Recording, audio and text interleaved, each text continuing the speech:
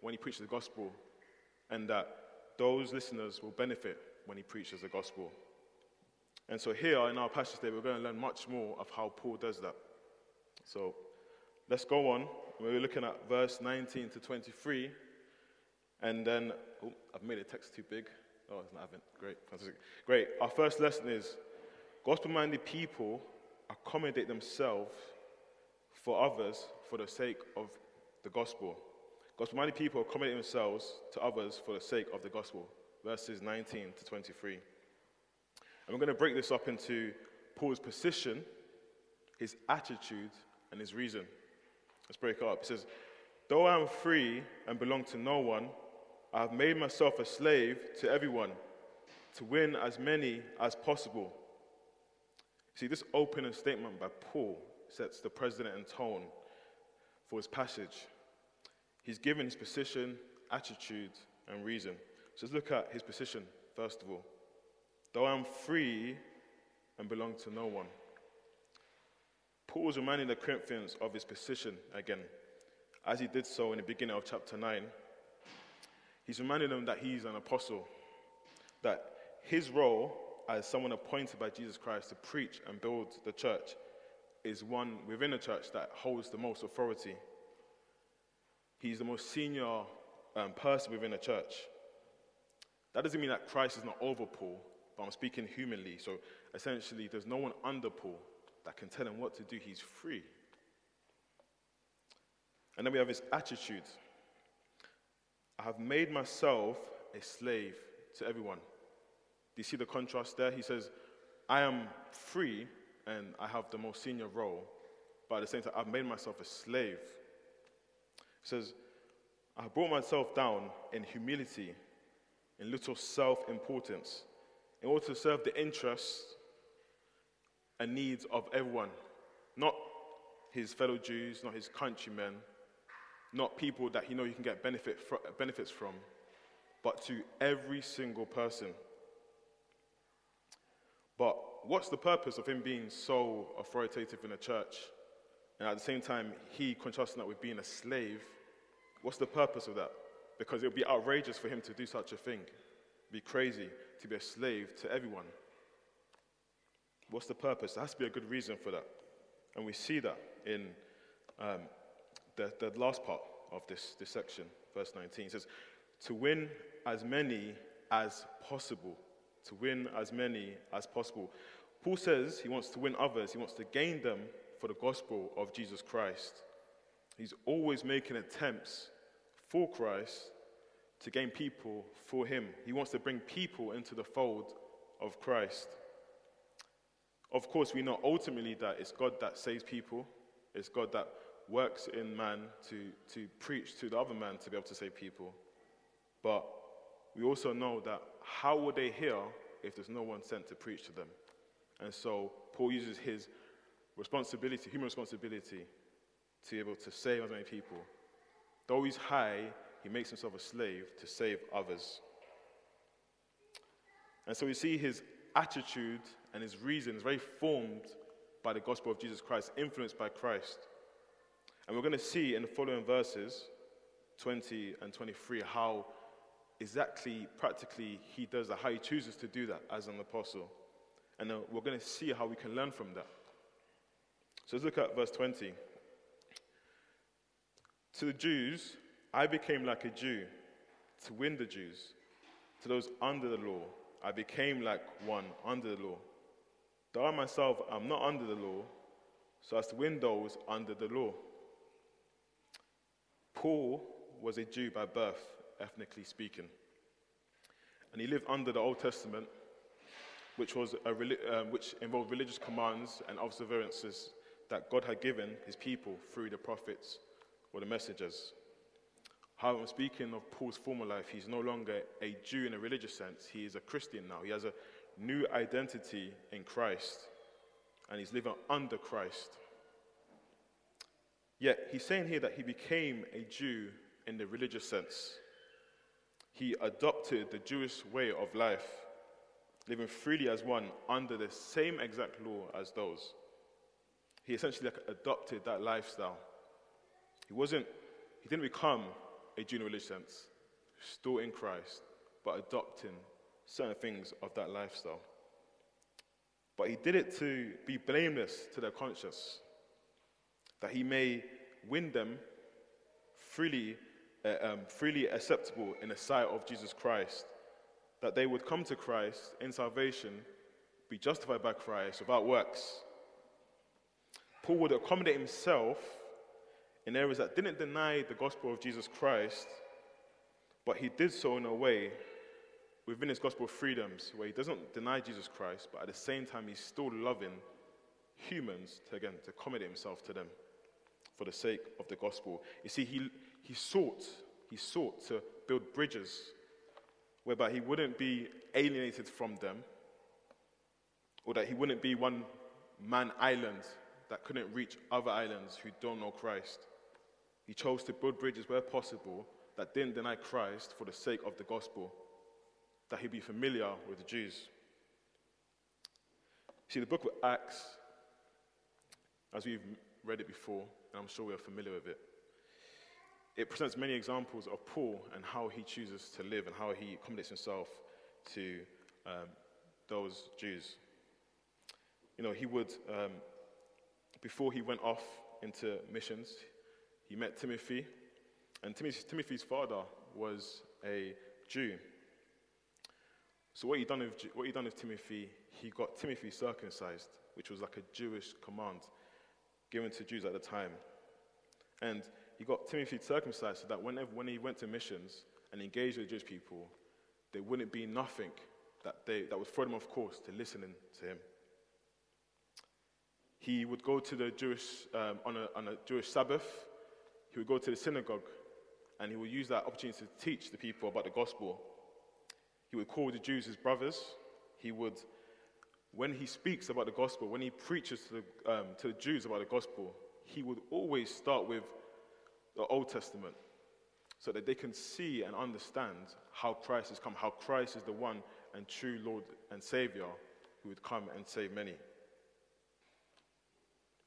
So let's look at 21, verse 21. To those not having a law, I became like one not having a law. Though I am not free from God's law, but under Christ's law, so as to win those not having the law. Very similar to what Paul does is that whenever he talks about the gospel, or he talks about the gospel going forth and people need to be saved by the gospel, he will always say to the Jew first, or he will say to Jews and to the Greeks, or the Jews or the Gentiles, meaning every single person. And so that's what he's doing here. It's in line with what he said before, to win everyone. And he mentions the Jews, and he's also mentioned the Greeks, Gentiles. And how do you know that? Well, he's speaking of those that are outside of Judaism. He's speaking of those who are completely outside of the Jewish law that they had at that time, the Old Testament laws. And those are people are like me and you, essentially, or what you would call Gentiles. Especially now, obviously, we're saved, we're Christians. And exactly like our previous verse, he wants to accommodate himself to them. He wants to totally make himself familiar with their culture, their language, their foods, their festivals, their customs. Same thing he wants to do with the Jewish people. Now, one thing we may want to notice is that, what does he mean in those brackets when he says, though I'm not free from God's law, but under Christ's law? What does he mean?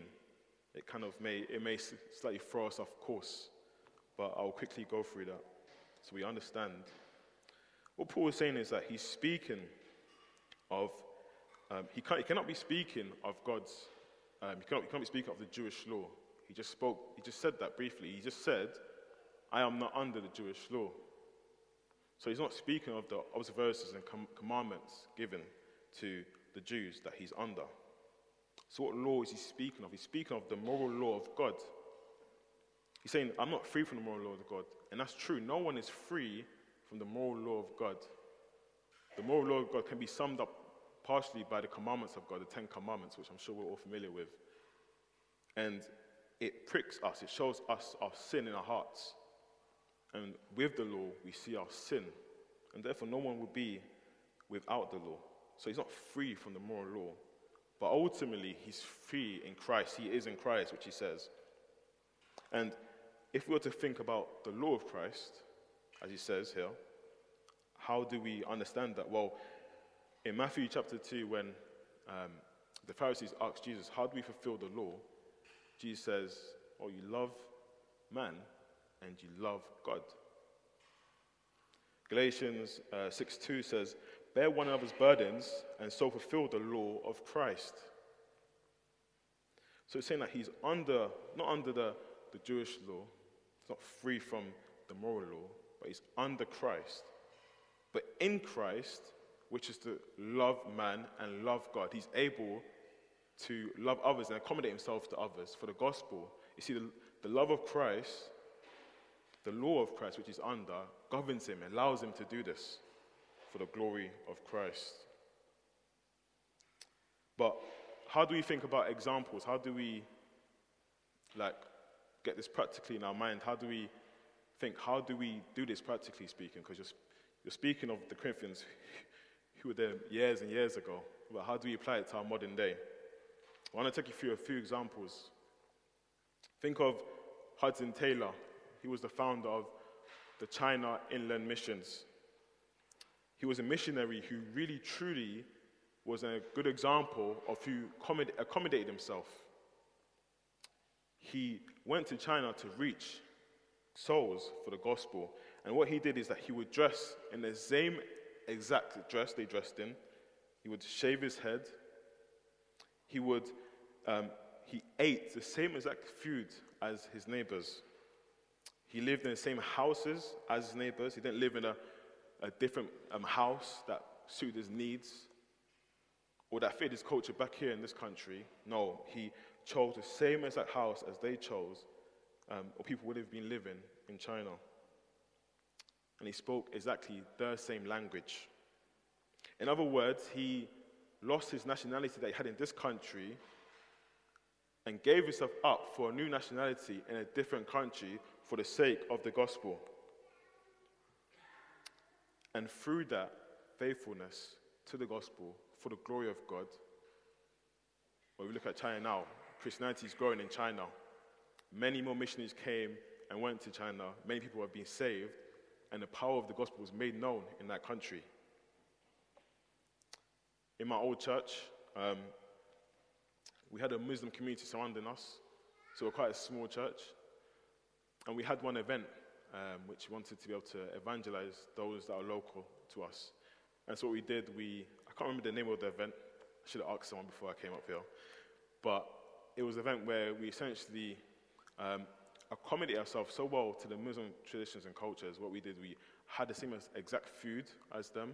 We had these Asian sort of drinks, and we wore kind of clothes which wouldn't essentially make those who within a community or those Muslims want to despise us in any way. We want them to feel welcome and feel they can come inside the church.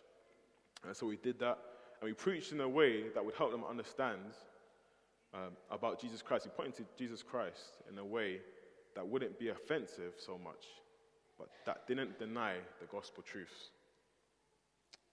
Another example is a Christian girl, a woman I know, and she was contemplating whether she goes to this wedding of hers. One of her friends was going to had a wedding, but it wasn't a Christian wedding. It wasn't an atheistic wedding. It was, I think, a Muslim wedding. And part of going to this wedding is that you had to wear a headscarf and stuff like that. Now, headscarves may symbolize something in the Muslim religion, but she chose to wear a headscarf so that she can go to this wedding and simply simply take joy in two people coming together. And by her wearing a headscarf, by her accommodating herself in such a small way, and then going forward and being able to go and join these other people celebrating the marriage of people, two people come together, she was able to demonstrate her Christian character. And that must have been a witness. Or take, for example, lastly, Elizabeth Elliot, who was the widow of, amongst other widows, of these young missionaries, these young men in Ecuador. This Elizabeth Elliot, her and other women, and the young men they went to Ecuador. Essentially, the men would try to reach this tribe, and what essentially happened is this tribe ended up killing them, all the men that were there. And so rather than Elizabeth Elliot choosing to go back home and call it quits, she decided to continue. She had one of the Ecuadorian tribes, and she spoke to them, and she would learn from her. Just this young Ecuadorian lady that's from the tribe, she would learn from her for years and years. And then through that, she was able to go back into the tribe and preach the gospel. Many people were saved. Even a man that killed her husband. And so we have extraordinary examples and ordinary examples. But at the same time, we see that it is the Christian norm to accommodate to others. Again, not to please others, but to please God. But to please them in a way that allows us to share the gospel with them and gain familiarity. It's very hard to say that word. To gain a bit of familiarity with them. So, if we move on to verse 22, it says, "To the weak I became weak. To win the weak I have become all things to all people, so that by all possible means I might save them." You might think to yourself, what is he talking about, the weak? He just talked about the Jews, he just talked about the Gentiles, and so he must be talking about everyone, but who are the weak in this verse? Well, remember a few weeks back, we looked at the weak, and these were people in the church who were Christian, but they may have been Christians with a sense of lack of knowledge, and pretty much young in their faith, who were struggling over idol food. And Paul told the much more stronger or more puffed up Christians who knew more, that if you eat idol food, you potentially may destroy their conscience. And in doing that, you may destroy their faith. But these are people who Christ has died for. This is my brother, as Paul says. So they were Christians. And so Paul was saying that he warned them, make sure how you take care of your brothers and sisters within a church who are weaker in faith, who are there but almost quite not there. They're in Christ, but they are sensitive and they lack knowledge. So to love them, but be careful not to damage their faith, because it would be a sin to Christ. So Paul is not only concerned with warning them that they take care of those, but he's also concerned with making sure that he wins them. Now again, they're Christian, he calls them brothers, they're Christians, but at the same time, he wants to make sure these people go wise in their faith, in the knowledge of Jesus Christ. Just a brief example, I remember a few weeks back, I had a girl get in touch, she's a friend of mine, get in touch with me. And she called me saying that I've taken the vaccine, but someone I know is telling me that it's the mark of the beast. And I don't want to go into either of those things. So here's my main point. Before she became a Christian, she would always hear about these end-time stories, and so it would be a bit of a fright to her, a bit of a scare to her. And so when you just turn Christian and you hear someone say to you who's also thinking about the end times, all these things, but more so mystical about it, tell you that you've taken the vaccine, great, you've taken the mark of the beast, therefore you're not saved no more. How do you think she would feel? Would that not have a chance of destroying her faith in Christ and destroying her confidence? And so I had to accommodate myself to her. By coming down to her level, speaking to her in a way that would not supposedly show emphasis on everything. So I need to show that truth to her, but in a way that will strengthen her confidence in Christ and teach her in a way that she can interpret the Bible, so she knows that when she takes the vaccine, she's not taking the mark of the beast, essentially. But imagine if we were sitting around on a table and we were speaking loosely about such a thing in Revelations, the mark of the beast, and we were talking about that, and there was someone at the table who was just like her. Imagine. And we were talking about that, and we didn't know. Imagine how she would feel if she went home regarding her faith. And so we always have to be careful how we speak and what we do in the presence of our brothers and sisters. And so Paul summarizes well in 1 Corinthians 10:32 to 11 to 1, he says, "Do not cause anyone to stumble, whether Jews, Greeks, or the church of God, even as I try to please everyone in every way. For I'm not seeking my own good, but the good of many, so that they may be saved. Follow my example as I follow the example of Christ." There it is summed up. You have Paul accommodating himself to those outside of the church who don't know Christ, and you have Paul accommodating himself to those inside of the church, so that they may wise up in Christ. This is his goal as an apostle. And our instruction, though we're not apostles, is to follow Paul's same example within the capacity that we have in our lives that God has given us. And verse 23 says that he does this all for the gospel. It's out of pure motives for the gospel, and he doesn't say that he may share in the blessings, that he may share with everyone else the joys of coming to Christ, the joy of knowing Christ. So let's head on to our next lesson, verses 24 to 27. And our lesson is, gospel-minded people engage in serious self-discipline for the heavenly prize. Gospel-minded people engage in serious self-discipline for the heavenly prize.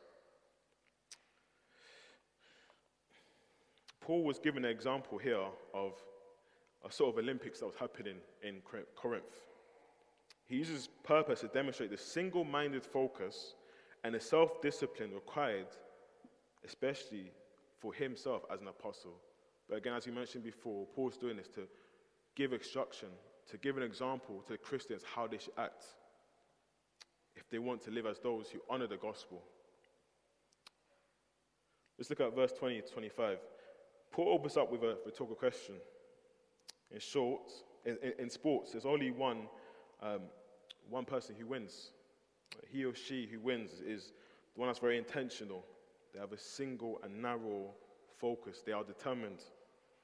You know, you picture a sprinter, and they will have lanes when they're sprinting. And their job, the only job, when that gun goes off, is literally to hit that finish line. That's the only job. Unless you're Usain Bolt and you're fast and you can look behind you. But apart from that, if you're not, his only job is to reach that mark, to finish that race.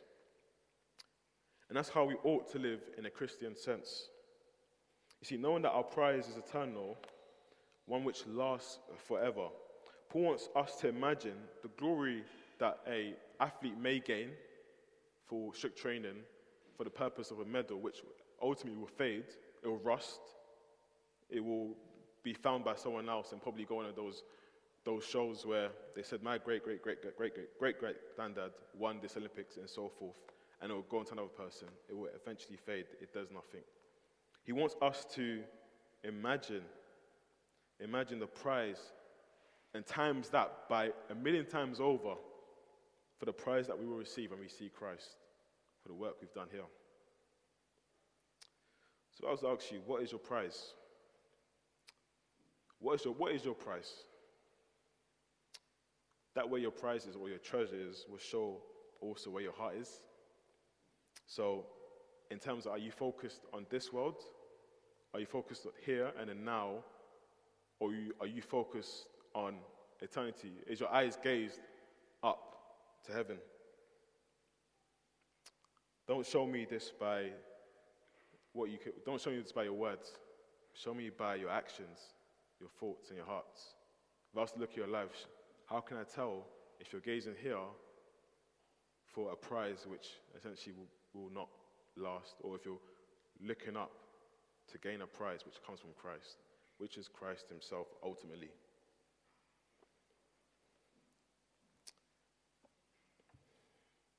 You see, God has given us talents and he's given us a sense of capacity. He's given us our own ministries, whether it's in here in church or at work. We all have ministries. And he wants us to use them well for the gospel.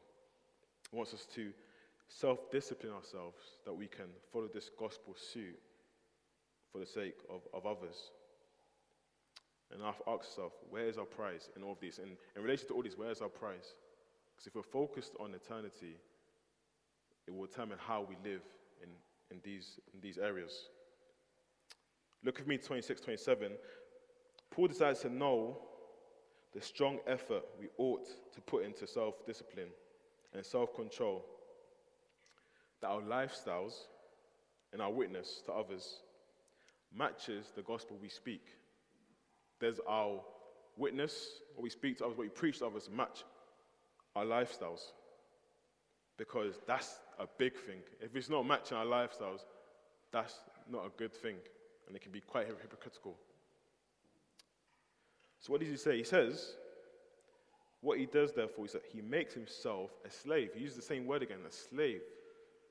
He makes himself a slave. He beats his body up. Again, not like medieval sacrificially beating himself body up, but he beats his body up in the sense that he controls his body, self-control and discipline himself, making his body a tool to be a slave so that he wouldn't result in hypocrisy, if I said it right, but you know what I mean. Because he doesn't want to deny the gospel in the way he lives, especially when he preaches it. And we ought to be people who hold that conviction, are people of integrity, who preach it, and at the same time live it. So, as I finish off here, I just want to say one thing.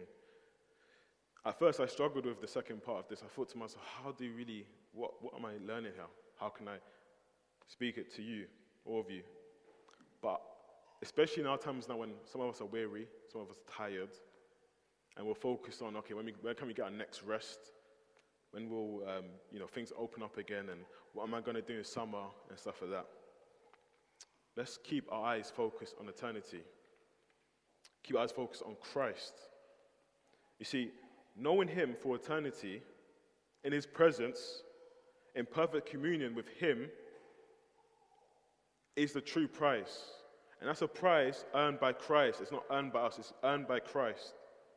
And that is the true prize. That is the true joy that we shall have when we meditate and gaze upon heaven. That Christ has saved me, he's made me his, and now by his strength I'm going to march onto Zion, I'm going to march onto my heavenly destination that Christ has got for me. And that is true joy, and that is true food and water that sustains me. You see, we may look at this and we may say, okay, I now have to be a gospel-minded person. I now have to think to myself that I need to accommodate myself to certain people. But it's a bit of a challenge. It's a bit of difficulty. It's going to require discipline and self-effort. And I'm a bit weary, I'm a bit tired, especially with what's going on. But let me tell you, what are you looking at? If you're looking to Christ, he will sustain you. If you're looking to him, he will give you joy and give you spiritual energy to accomplish what we see here, to glorify him. So therefore, lift your heads up and look to Christ, and you'll be motivated. Don't look to the rest that you're going to receive. Don't look to the holidays you're going to have. Look to do things, but they're good. But ultimately, look to Christ, and he will sustain you. Therefore, let's be cautious to keep self-control and disciplined in the way we should be walking, in accommodating ourselves to others for the gospel, and also that we may live lives that hold integrity according to the gospel, so we can truly live this life that God has given us. So in light of this, let's consider how you may confess where you've been prideful and haven't decided to accommodate ourselves to others. We haven't chosen to love others. We haven't chosen to fulfill the law of Christ, which is to love man, love God. And let's seek opportunities where we can have this attitude with others who don't know the gospel, and those who do know the gospel within a church but are weak in their faith. So let's give us a minute. Let's go before God in prayer, and if Paul will come up in like 2 minutes to come and give us our prayer. Father, please help us to be gospel-minded people. Would you make us like Christ, to be imitators of him? And I think that we can see the example that Paul sets up for us. I pray, Lord, in whatever capacity that we are in, whatever ministries that we're in, whether it's in church or whether it's in our jobs, with families, and with those who do not, our friends and families who do not know Christ, Please help us to be people who can find ways to accommodate ourselves to them. And I pray we'll be unified in striving to accommodate ourselves to people in the community and be those who love Christ. I ask it in Jesus' name. Amen.